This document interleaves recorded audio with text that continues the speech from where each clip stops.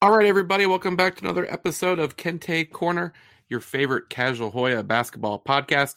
I'm your host, Bobby Bancroft, and we have a special pre-Big East tournament edition, and there's no one I'd rather be talking to right now than the voice of the Hoyas. Welcome back, Rich Chvotkin. Rich, how you doing?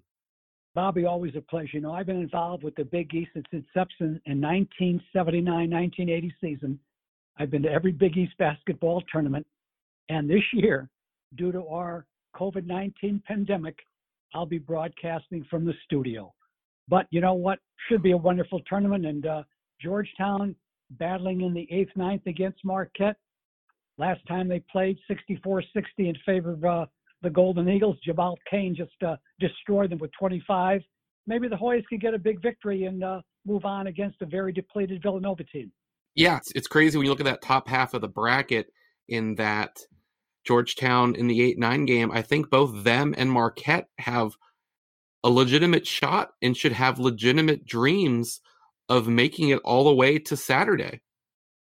Yeah, very clearly. I think the tough game will be the Georgetown-Marquette game. I think with Villanova, with Justin Moore out, I just can't see how they recover from losing two lead guards like that. I mean, you're talking one first-teamer, and Justin Moore is just a tremendous player at both ends of the floor. And then the next game, obviously, is going to be the battle between 4 and 5, St. John's and Seton Hall. That's also a winnable game, although, both those teams are pretty good, Bobby, as you well know, and that's not going to be an easy draw for either Marquette, Villanova, or for Georgetown playing against one of those two. The important thing is being on the other side of the bracket from Creighton and from Connecticut right now, which seems like the best team in the league. But I want to say this. I talked about this on the pod, I think, after the last Hoyas game. As Georgetown, you're in your 47th season. Is that correct? Yes. So, you've seen it all. I've seen a lot. 10 years ago, as Hoyas, we saw what happened to Chris Wright at the end of the season. And it is just terrible. I know that's a Georgetown pod. There's a big rivalry with Villanova. They've been on top recently. Georgetown's trying to get back to that point. But even with all the success they've had, it's hard to look at them and not feel bad based on what happened to Gillespie and now even, Moore. Well, and look at years ago what happened to Cincinnati and Kenyon Martin when he went down in the Final Four.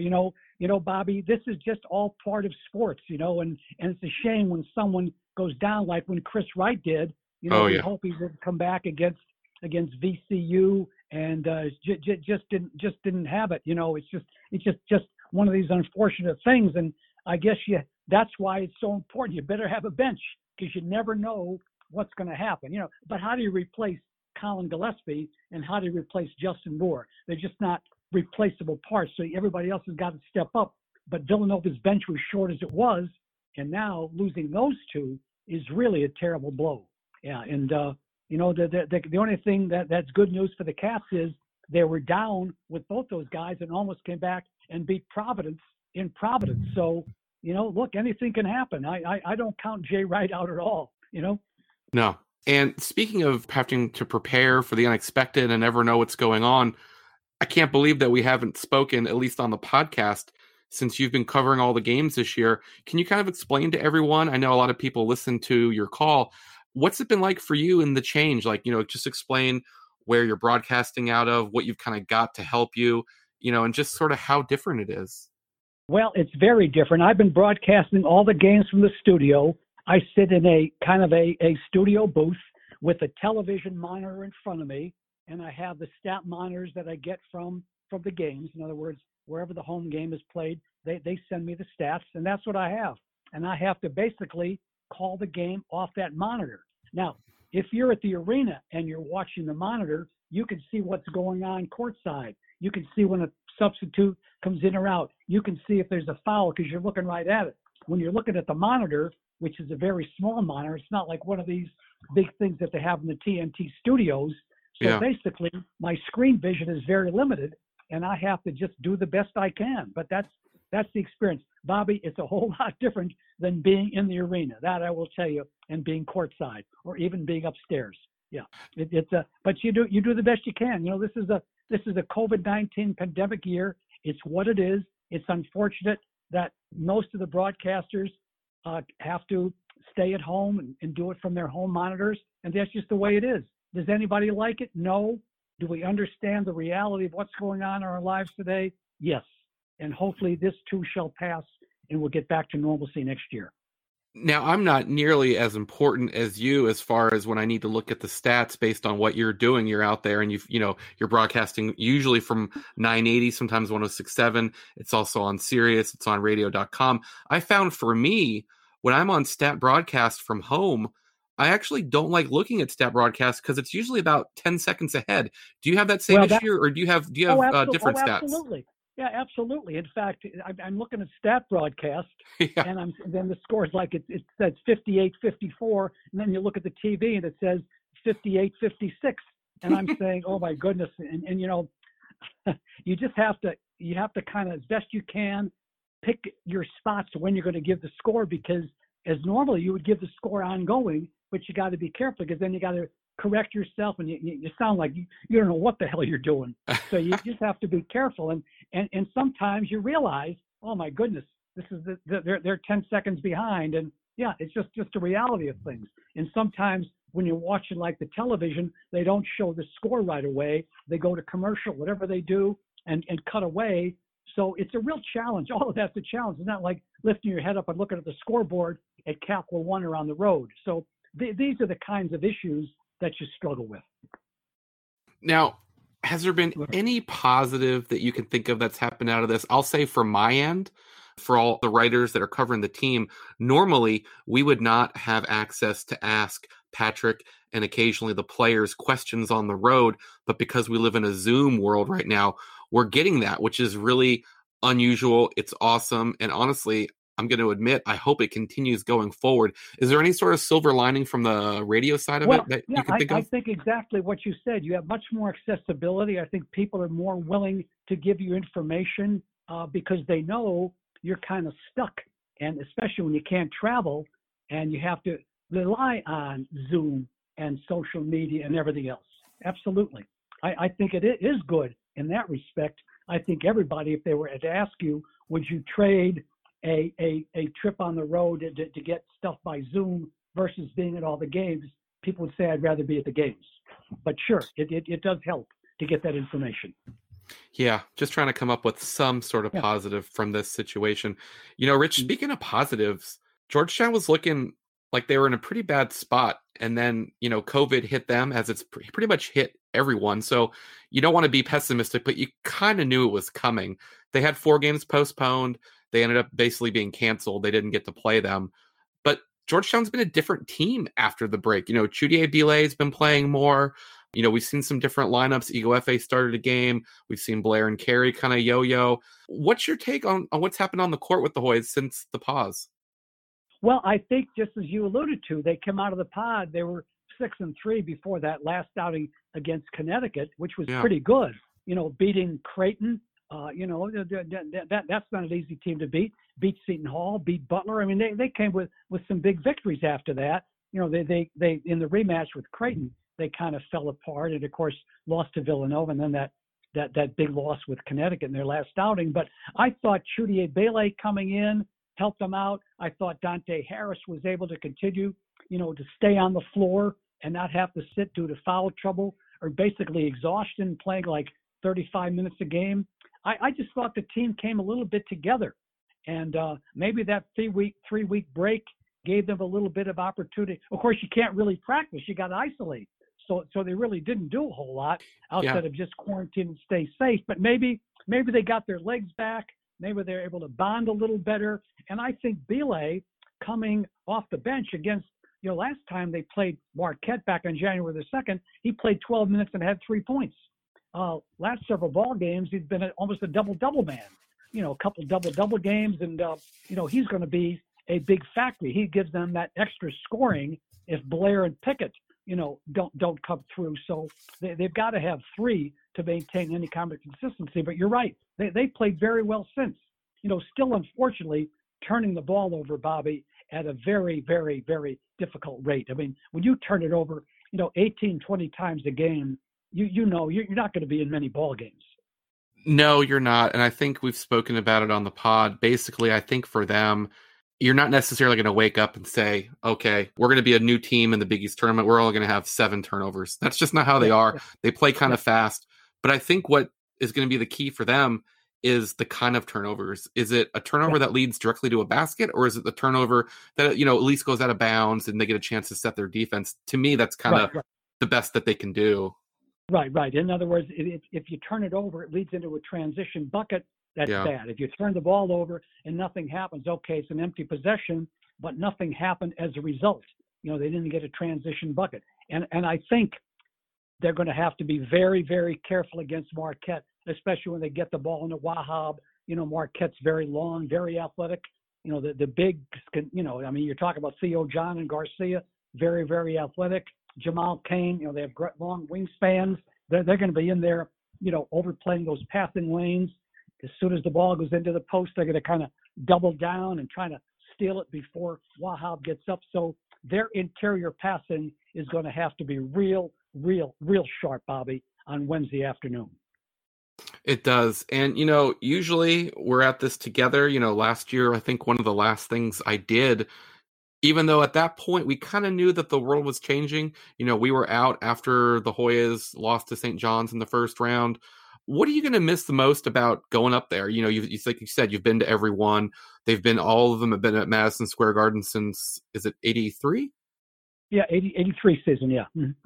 I just miss the excitement of the Big East tournament. Even though, we've been playing the 8-9 game recently, it's just the electricity of being at Madison Square Garden, obviously the world's most famous arena, the Big East tournament, that's had a long storied history, of which Georgetown has won the most, along with Connecticut, 7 each. It's just an event, Bobby. When you have all the teams coming together, you have all the media, friends that you've seen, out the course of the career. It's just a happening, and to have that taken away is kind of saddening, but I think we all realize this is a pandemic year, and we have to just deal with it. But yeah, I'm already, feeling a sense of anticipated loss, when it comes Wednesday, and that, missing all your people you see back there in the press room, and, just the people, the ushers, the people that you've been so used to for all these years is kind of negated now. And then you got to wait another, 365 days for the next one. And, Bobby, for years, I did every game. So I almost lived there at that Garden from Wednesday through Sunday. I was in that arena all of Wednesday, half of Thursday, and just a couple hours on Friday, and then the championship game Saturday. So I for 4 or 5 days lived in that arena at Madison Square Garden. Yeah, that's a pretty good point that you bring up, and I had it in my notes. So I don't know if everyone knows, but you did not just the Georgetown game, but you did every game of the tournament. Is that the most challenging thing you think you've done in your career? Now, I think when you were doing it, if you can remind me of the years, a lot of those years Georgetown was good, so they were also staying for the majority of the tournament. Yeah, correct. From 82 to 99, and for the most part, they were in the semifinals. Rarely did they get knocked out in the first round way back then. So they were most of the years they were at least in the quarterfinals, sometimes in the semifinals, and obviously, 6 of those 7 years they were in the championship game. 10 of them. 10 of them, Rich. Yeah, 10 of them. Yeah, and they won 6 before I stopped doing it. The 7th one was the 2007 year, but I called that anyway as a part of Georgetown. Yeah. So it was it was quite a run, but initially there was only 6 teams. When they went to 14, it was a real challenge to do 5 games in one day, 4 the next, 2 and then 1. But the players over the course of the season, so it's not that you have to get familiar with the teams. You just have to make sure you have the stats, and the voice is the big thing. If your voice holds out, thank goodness. But there were many times in the semifinal round I was I had nothing left. Is it a hot tea situation? What is the drink of choice that's going to help? Well, the drink of choice, is hot tea. But, okay. But the question is, where do you get it? You gotta go back to the press room. You can get water, but where are you going to get hot tea? Somebody's got to bring that to you, and who are you going to get to do it? You know what I mean? It's just, my daughter used to say to me, "Okay, well, we'll get a runner. Go find one," because the press room is nowhere near where the court was. You know, you have to walk back there, and I just figured, it's a maze. Yeah. But that's what you have to do, keep the voice lubricated. And that's not like you just get to go home and sleep for a while, right? I mean, then you're on the road covering the NCAA tournament. Yeah. And Bobby, you have to remember this. In between games, we would go back to the studio, but there would be a lot of games where I would interview coaches the day before, coaches or whatever, and then we would play that during segments, either live from Madison Square Garden, or we'd have it, sent down to the studio to give me a little break in between games. But I would do a lot of that stuff. So in addition to doing all the games, I would be doing tape interviews that we would air like on the air, right live on the air. Yeah. So it was a real, but I enjoyed it. The energy that those tournaments, and I was a younger man then. So, I'm 75 now, but, I was doing that in my, 40s and late 40s. So it made it a lot easier. Did you have to do something when you got home? Did this sort of line up, all of the Georgetown March Madness and everything? Was there some sort of a vacation or something with the wife? And obviously you've got 3 kids. Did you have to make it up to them all that time you were spending calling games? Well, it was just part of the culture that you knew in March Madness, this is what you're going to have to do. In fact, did I ever tell you the story that Gary Williams said years ago when Ewing got recruited? He said, go home, tell your wife to get a calendar and mark off the next 4 marches because you'll be going to the NCAA, probably Final Four all those 4 years. So in other words, you knew as soon as Ewing signed to go home and plan, plan from 82 to 85 for that whole month of March, you're going to be away, which was true, exactly true. I mean, it came to pass. Yeah, so you have to eventually make it up. But look, when you're involved in sports like you are, families understand this is part of the culture. This is what the expectation is, and that come basketball season, you're going to be at times when you're going to be unavailable. My wife would always say to me, when you're in the zone, I'm not going to talk to you about anything important because you're in the zone. I'll wait until you're not in the zone, then we'll have a little more opportunity to be able to discuss things. So, she understood that, when your head's into the games like that and you're focused on that, it's hard to kind of take a step back and, okay, let's talk about the taxes or whatever we need to do. It's like you take that month of March and you say, that's it. For 4 weeks, let's just not do what we can't have time to do. It's just part of what it is. And, when you do it 47 years, you develop that kind of understanding. Well, that's good. I need to use that line. I'm in the zone. I'm not sure if Well, and then my wife said to me, she can, like when she calls me and I just got back from a basketball game or something, and she'll say to me, I want to discuss something with you. And I say, well, I said, do we need to do it now? She said, okay, if you're in the zone, we'll do it another time. It's just part of the culture of understanding. That's what it is, in the zone. Yep. Something that's obviously a very small point, but one of the things I enjoy about the Big East tournament is it's pretty much the only time of year I take a train. Are you a train guy? Are you going up in a car? What's your... No, I take the train. Years ago, Bobby, I used to take, before all this stuff with the, you have to go through security. I used to go from the office and I used to go right down to National Airport, and I used to either get on the Delta shuttle or the Pan Am shuttle, depending on which one. If I got there on the half hour, I would take the Delta. If I got there on the hour, I would take the Pan Am. You're up in New York in 45 minutes. You get a cab into the city in 30 minutes. So basically, I could have been in my office at noon and in my hotel in New York in 3 hours. Yeah, that's awesome. And that's what we used to do. We used to take the shuttle. Now, basically with all the stuff, the airports and everything else and security, you go to the station and take the train. I don't mind the train. No. It's an easy mode, and it drops you right there at right at the Garden. So your hotel's a block or two away, and that's it. Yeah, it's really easy travel for people in the Northeast to get on the train. It really makes life so much easier. And if your team loses, you get back on the train and you go home. You don't have to worry about checking flights and rechecking flights and changing this and changing that. It just makes it so much easier. That's why I like Madison Square Garden. I like the Big East. I like the train because it's accessible. and you can make changes if you have to. Yeah, where I was sitting last year for the first round, there was a bunch of Creighton fans behind us, and really there's no space. The way they've got everything set up, I mean, their knees are basically into the back of my chair, and they're watching the Georgetown St. John's game because they were going to face the winner.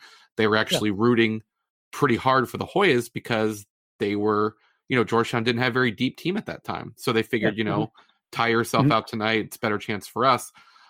I'm not going to lie, I felt a little bad for them because, like you said, it's great if you're in the Northeast. If you've come from Nebraska to watch the number one Blue Jays, what happened last year was a big problem. Oh, yeah. Well, exactly. In other words, therefore, you're stuck with 3 days hotel. Then you got to change your flights. Oh, yeah, it's a mess. Well, you come from, O'Hare, there's many more flights. You come from Omaha, you have a change of planes and all that stuff. And, a lot of those schools now with their boosters, they're just chartering, okay? They have enough boosters together. They take a charter so that when they're ready to go, the charter's ready to go. You know what I mean? They say, we contract with a charter company. You may have to wait an extra 8-10 hours as opposed to waiting 2 days. Oh, yeah, it's a real problem. You want to hear a great story, speaking of the train? Yeah. You'll love this story. So years ago, Camille Powell did a story on me, something about Georgetown basketball. It was probably, in the mid-2000s, okay? So, it came out one morning in the paper, and Bill Rhoden was riding from Washington to New York. And basically, somehow some lady was reading the sports page and dropped it on one of the seats, and it happened to be open to the article that I was, in that morning. And this lady was walking through the aisle and stepped on the post where my thing was, and Bill Rhoden happened to be sitting right next to that paper. And he said, "Man, you're stepping on my man, Rich." And he told me that story, and I kind of laughed. He said, "Yeah." He said, "I saw your article, and this lady, I guess going in between seats, just stepped on, not intentionally, hopefully, but she said, stepped on." He said, "That's my man, Rich. You're stepping on my man, Rich." And he called me the next day and said, "I want to let you know what happened." I just got a kick out of that, speaking of the train, The most interesting train story I have, well, it's not interesting, but just how unique it is, coming back really early in the morning one time, and you get on those quiet cars, and if people talk, there's a lot of self-policing out there. Like, do not talk on the quiet car, because people will give it to you. Yeah. I've taken many of those 6:30 trains, 5:30 trains out of Newark to get back to the office. Yeah. And if you don't get the right car and you get the quiet car and you start talking, or whatever, you have people say, shh, shh, shh. Oh, yeah. Quiet car. Yeah. It's for real. So obviously the hope is, I hope, you hope, we all hope that, Georgetown figures it out and finds a way to avoid the 8-9 game. I think of all the years, you mentioned, the buzz of the arena, the atmosphere. The fact that they've been in the 8-9 games so much hasn't really felt like it because they've been sold out occasions. One, it's the Garden, but they've been playing St. John's a lot, right? So Georgetown, St. John's, it was Mullen and Ewing, a couple times before that, Mullen and JT3, but it still had that feel for it. If the world was happening right now, if everything was kind of back to normal, I actually have a little bit of a concern of what the atmosphere would be like for the 8-9 game at 3 p.m. with Georgetown and Marquette, right? No, so I don't think there would have been much of one. Yeah, so of all the years that we can't go, of all the years for it to be, I think it's really limited fans. I think it might just be limited to players, families, and staffers and all those kind of things. But I think of all the times, speaking of next year, there's obviously a lot of excitement. Georgetown's got a class that's ranked anywhere between 10 and 20, depending on what day of the week you go to whichever site, 24/7 Rivals. For you, it's kind of like an old question by now, but you've got to call games for Patrick and his son, Alonzo and his son, Reggie and his son, and now you're going to get Mutombo and his son. How exciting is that? And, just how great is it that you've been able to be a part of all of that? Well, it's been special, the legacy. I remember one time I was on a flight and you had Alonzo and his son, and there was Reggie and his son, and Pat wasn't there, but you had, or Dikembe wasn't there, but it was kind of just a legacy, and just to be a part of that great tradition of Georgetown. You know, starting with way back when they had the St. Anthony's group. And you know what Ewing told me? He said, "When you do my grandson, you know you've had a good career." Yeah. You know? And you're talking his grandson. You know, I think the oldest grandson is 5, so that's 13 more years, Bobby. So that would mean I would be 88. Hey, all we got to do is focus on the next game. That's how we all get there. But believe you me, I'm literally focusing on the next game. Yes. Yeah. Perfect. That's perfect coach talk. So I haven't had a chance to get on. I've signed up for them, and just because life over here with dogs and a toddler, and I haven't been able to get on any of these pregame events, but I can't help but notice that you've taken on a little bit of a new role this year. It looks like they've been pretty fun. Can you kind of tell me about it? I've seen a lot of different players, you know, from all different eras have been part of these pregame events. What's been going on with that? Well, the Hoya Hoop Club, obviously, they want to get more alumni involved, more former players, and they've been doing a lot of pregame events. And you know, since I've been part of the program, you know, for 47 years, they've included me in, you know, and I have a little segment where I talk about, you know, keys to the game, like to talk about the Xavier game and things like that. You know, obviously, there's no great secrets. Control Fremantle. Don't let Pearl Scruggs go wild. And, you know, Xavier's a more pattern team, you know, just basic things. But I've been included in that. And then they had Roy Hibbert on and Jesse Govan and Caleb Johnson, you know, some former players the last couple of games. So it's been nice to just catch up with the old guys. And it's part of connecting the alumni and the Hoya Hoop Club, you know, with former players at a time now where you don't have the opportunity to be at the arena and see the people. You know, Bobby, you'd sometimes go to the games and those guys would be there. Okay. Yeah. And you could schmooze with them before the game, halftime. Now you do it virtual. So you can get almost anybody now virtual. And that's what they've been doing. I think it was a great idea. It is a great idea. And I think that the improved engagement with the former players is a big deal, just to connecting the players to the program, and then a big deal to connect the fans in this really difficult, unique situation that everybody's dealing with. And, you know, they've handled it really well. I've had a cutout of my son in all the games. So I couldn't make the games, but he did. I didn't get a chance to put myself up there, but I want to make sure that we had somebody in the stands. Do you want to give anyone the extra early look at your keys to the game against Marquette? Well, I think the big thing, you have to control the glass. I mean, they really go get it. Obviously, with Darson Garcia, I mean, he's a Big East Freshman of the Year. Yeah. He's been, you know, one of the top categories, you know, rebounding, blocking shots, defense.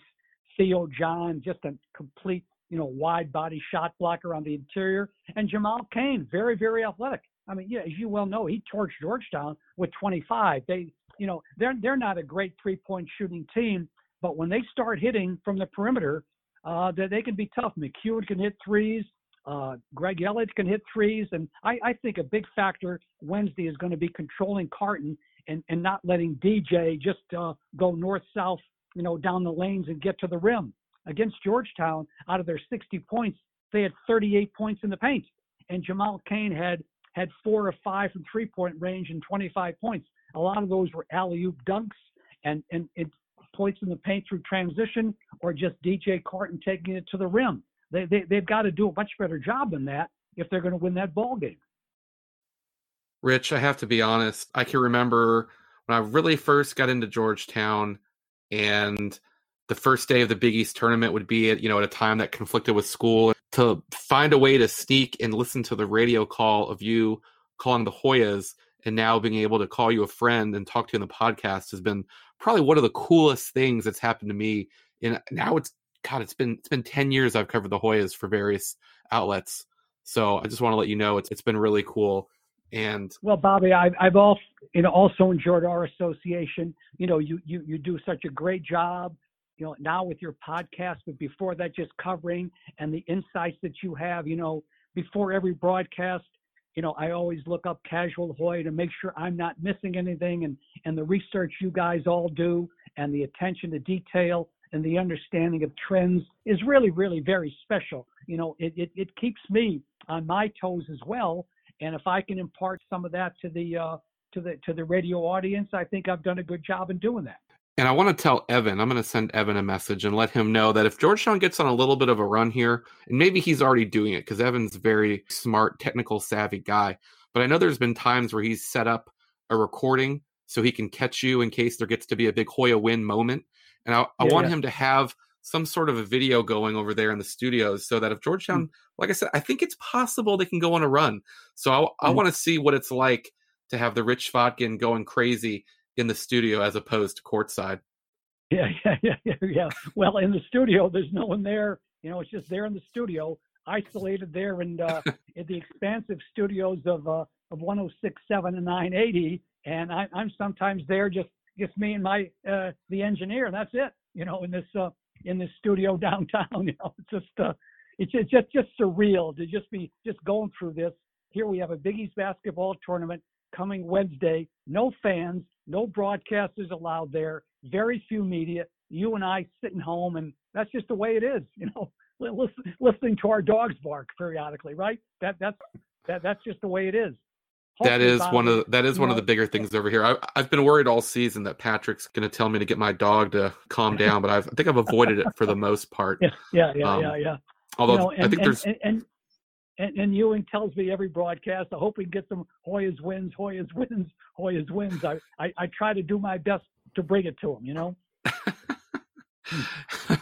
Yeah, no, it's great. With any luck, I don't know if we're going to get down to Kenner League, but I guess that's kind of the next thing we can set our sights to. With any luck, there'll be some sort of a Kenner League, and hopefully by next November, we'll have this thing figured out to where it can at least be closer to normal than closer to what this normal's been like this year. Yeah.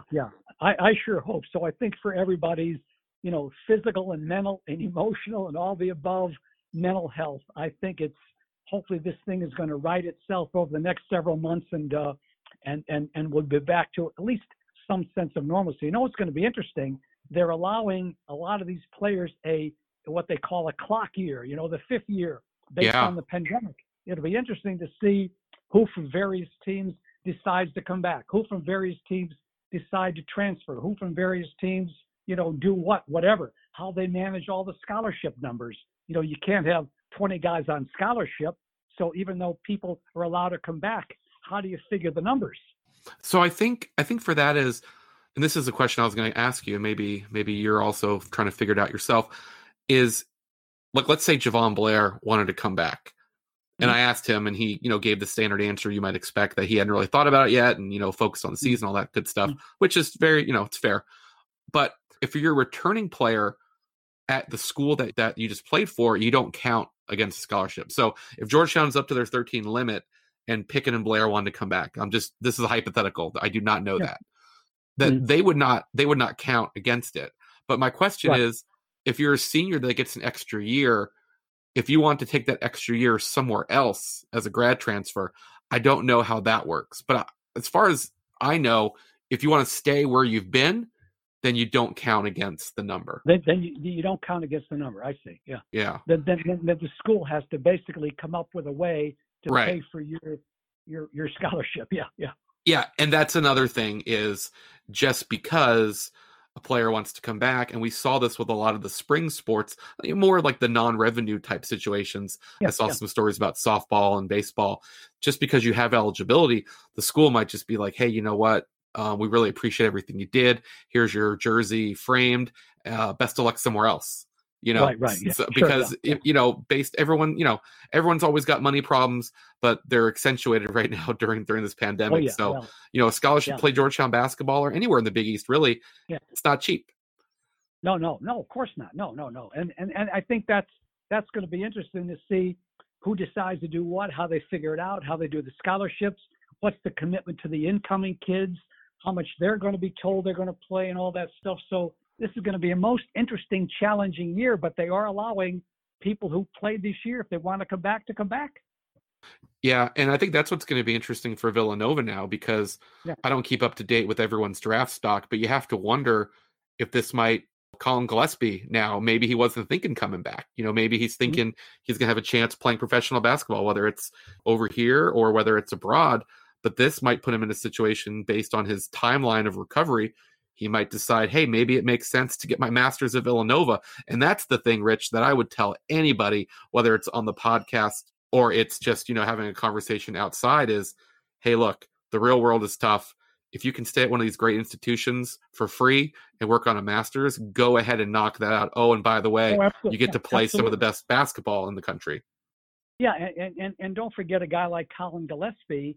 If he's looking at these camps and looking at all this other stuff, and he's the injury will take him through the summer. You figure I might as well just come back another year, like you say, get a master's, and he'll run the Cats offense again next year, right? Sure, yeah. Yeah. Interesting. Yeah. Well, all these things you see. In other words, who thought last week we'd be talking about Colin Gillespie not playing in the Big East tournament, Villanova trying to make it, 4 straight or whatever, and now you're faced with this crisis for Jay Wright, and it opens it up for everybody else, at least in that side of the bracket. Rich, since the tournament switched from, you obviously remember that when they had 2 divisions, the East and the West. Oh, sure. They seeded it, there was E1 and there was W2 and all that kind of stuff. Oh, sure, yeah. Since they went back to just a single bracket with, just seeded 1 through 12 or 1 through 16, or now it's 1 through 11, there's been 5 instances where the top seed has lost in the quarterfinals. You've called one of those games. Yeah. And that's what Georgetown needs. If you remember, I was up there, that 2010, the Hoyas beat Syracuse. V. Sanford kind of has like the one shining moment. That's what they're going to need this year, right? Yeah, exactly. Yeah, they're going to need. Yeah, they're going to need to bring their A game. They're going to have to just play well. Look, they could play with Marquette. They could sure play with Villanova. They could play with St. John's and Seton Hall. And you just hope that they can get it done. Look, it's in the realm of possibilities, right? Now you got to go out. I think it absolutely is. Yeah. Do you remember anything? So our good friends, now Austin and Chris have the Dog Talk podcast. It's a podcast. They also do video and stuff. Yeah. What else do you remember about that? That was the last Georgetown run to the finals. Yeah, that's right. And didn't they lose that championship game to what did we call it, to West Virginia? Mountaineers? Yeah, Mountaineers, and Deshaun kind of a crazy ending. Deshaun Butler made that last basket. Yeah, knocking off the 1 seed Syracuse. I know it was an early game, but man, that place was just incredible. Oh, I remember that. In fact, I remember some of those great Georgetown, St. John's games. Well, look, all those games were special. Yeah. It just, the Big East tournament is special because everybody's there, and you're playing back-to-back nights, so you got to get it done each night, and that's what I'm going to miss about this year. I think this tournament this year is wide open. Connecticut obviously playing at a very high level, but it's still open. Everybody's got to deliver each night, and for the teams that get the bye, you only have to win 3, and some of the ones that got to play in the first round, you have to win 4, but that's what the energy and the excitement's all about, right?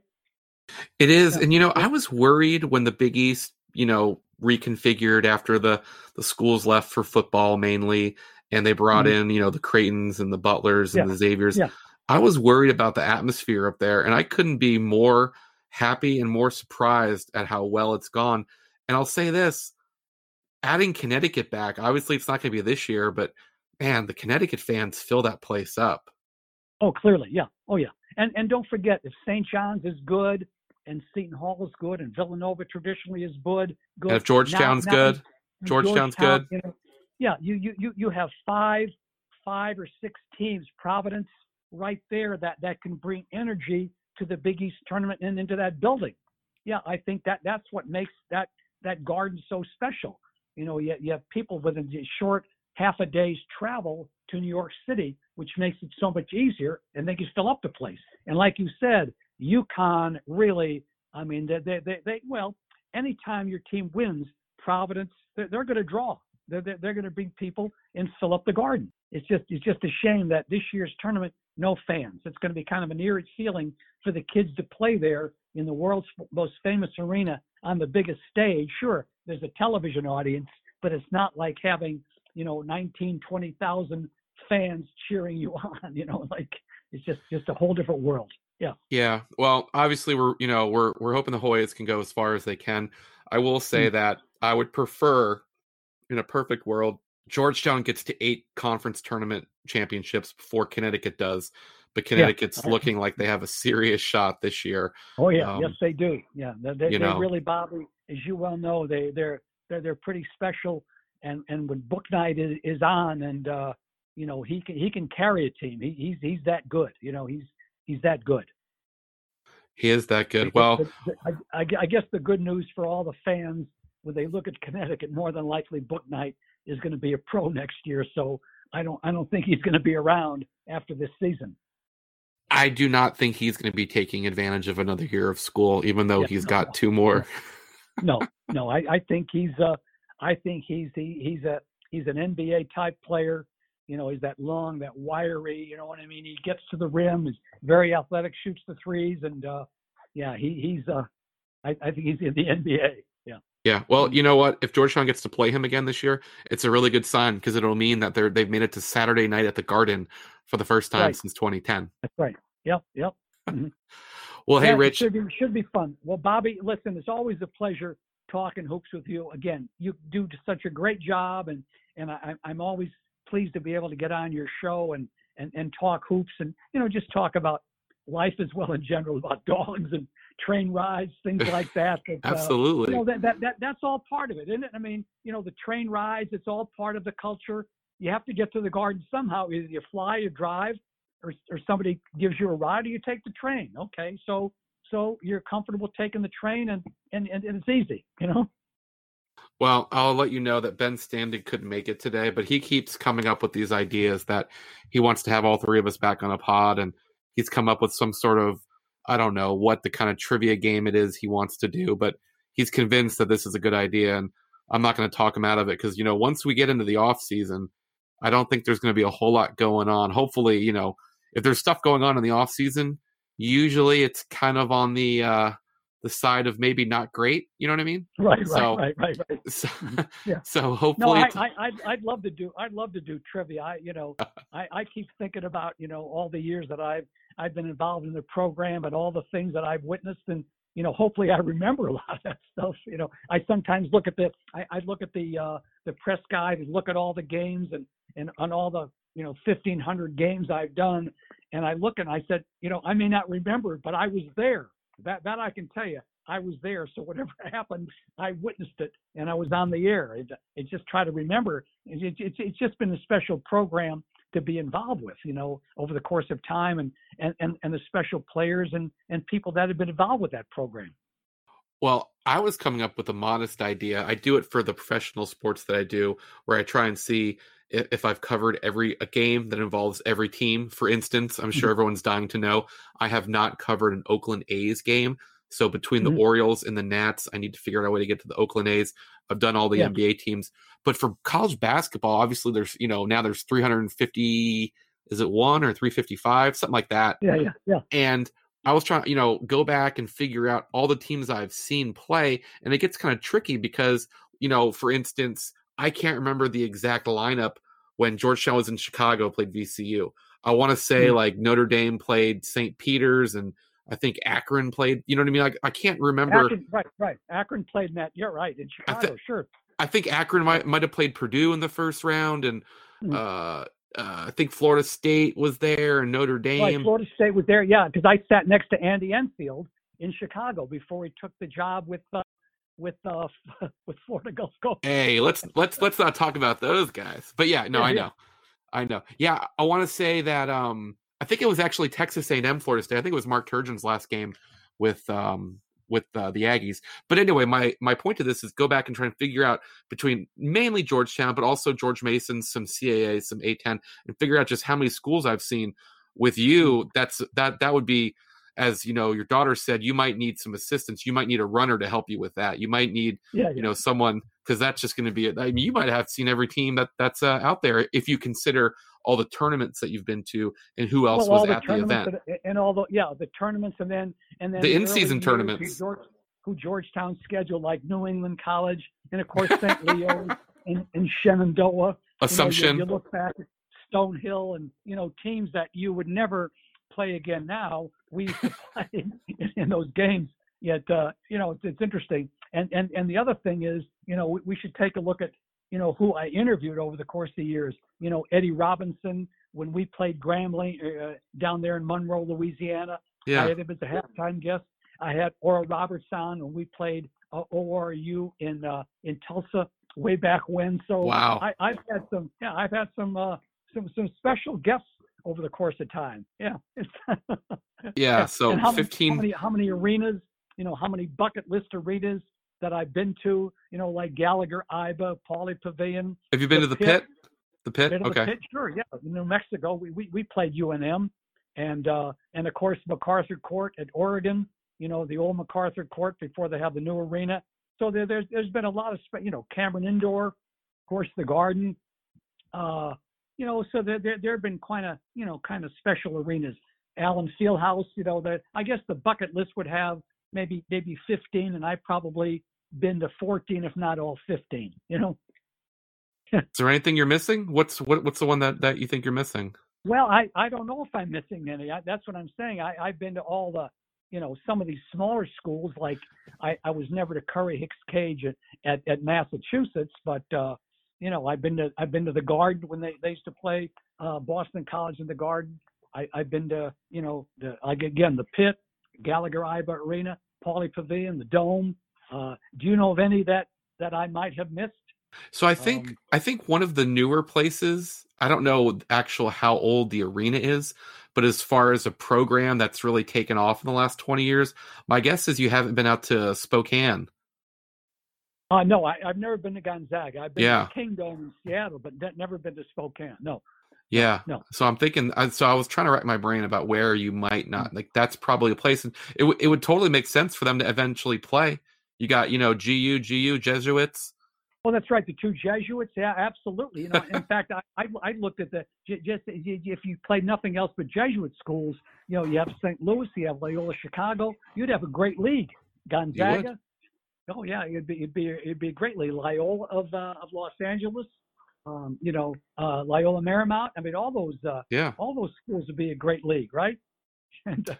Well, and you know what? There is a brand new arena that I haven't been to yet. I was gonna go this year. There's a brand new arena in lovely downtown. Well, it's not downtown. In Harrisonburg. Brand new arena in Harrisonburg. Right. Yeah. Mm-hmm. You were at the old Convo, but you've not been to the brand. I was at the old arena. Yeah, I've never been to the new one. Yeah. Well, it just opened months ago, and unfortunately, no one's really been to it.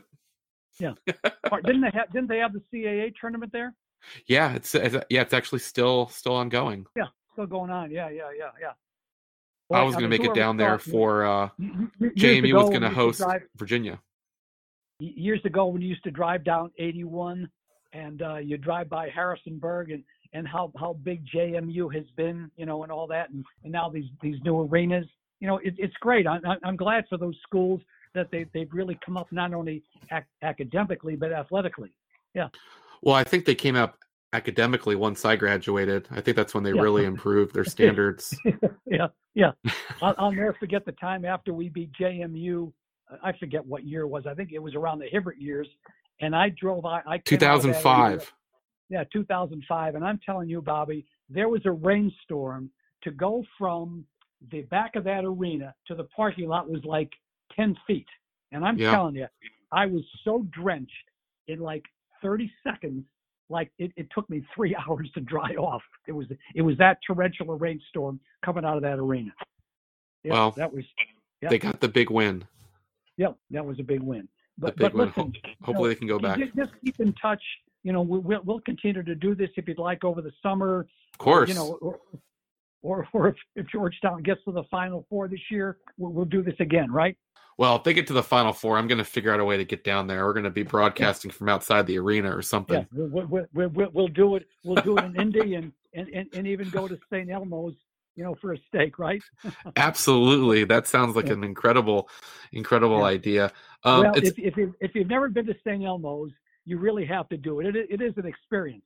It's not cheap, but I'll tell you, it's really well worth it. It's worth it. The great steak you get and just the atmosphere. It's It is. So everyone can follow Rich at Hoyas Win. He's got some good stuff up there. And hopefully in the next couple of days, there's going to be a lot of reasons for him to tweet Hoya Wins. And we can't wait to see you next time, Rich. I want to thank you again for coming on Kente Corner. It's been too long, and we're going to do it again before you know it. Good. And I even have my mask has Hoyas Wins. Yeah, it's awesome. It is. And hopefully they got at least 4 more in them this season. Yeah, a few more. Well, thanks again, Bobby. Always a pleasure. All right, Rich. All right. Have a good night. Thanks. Bye-bye.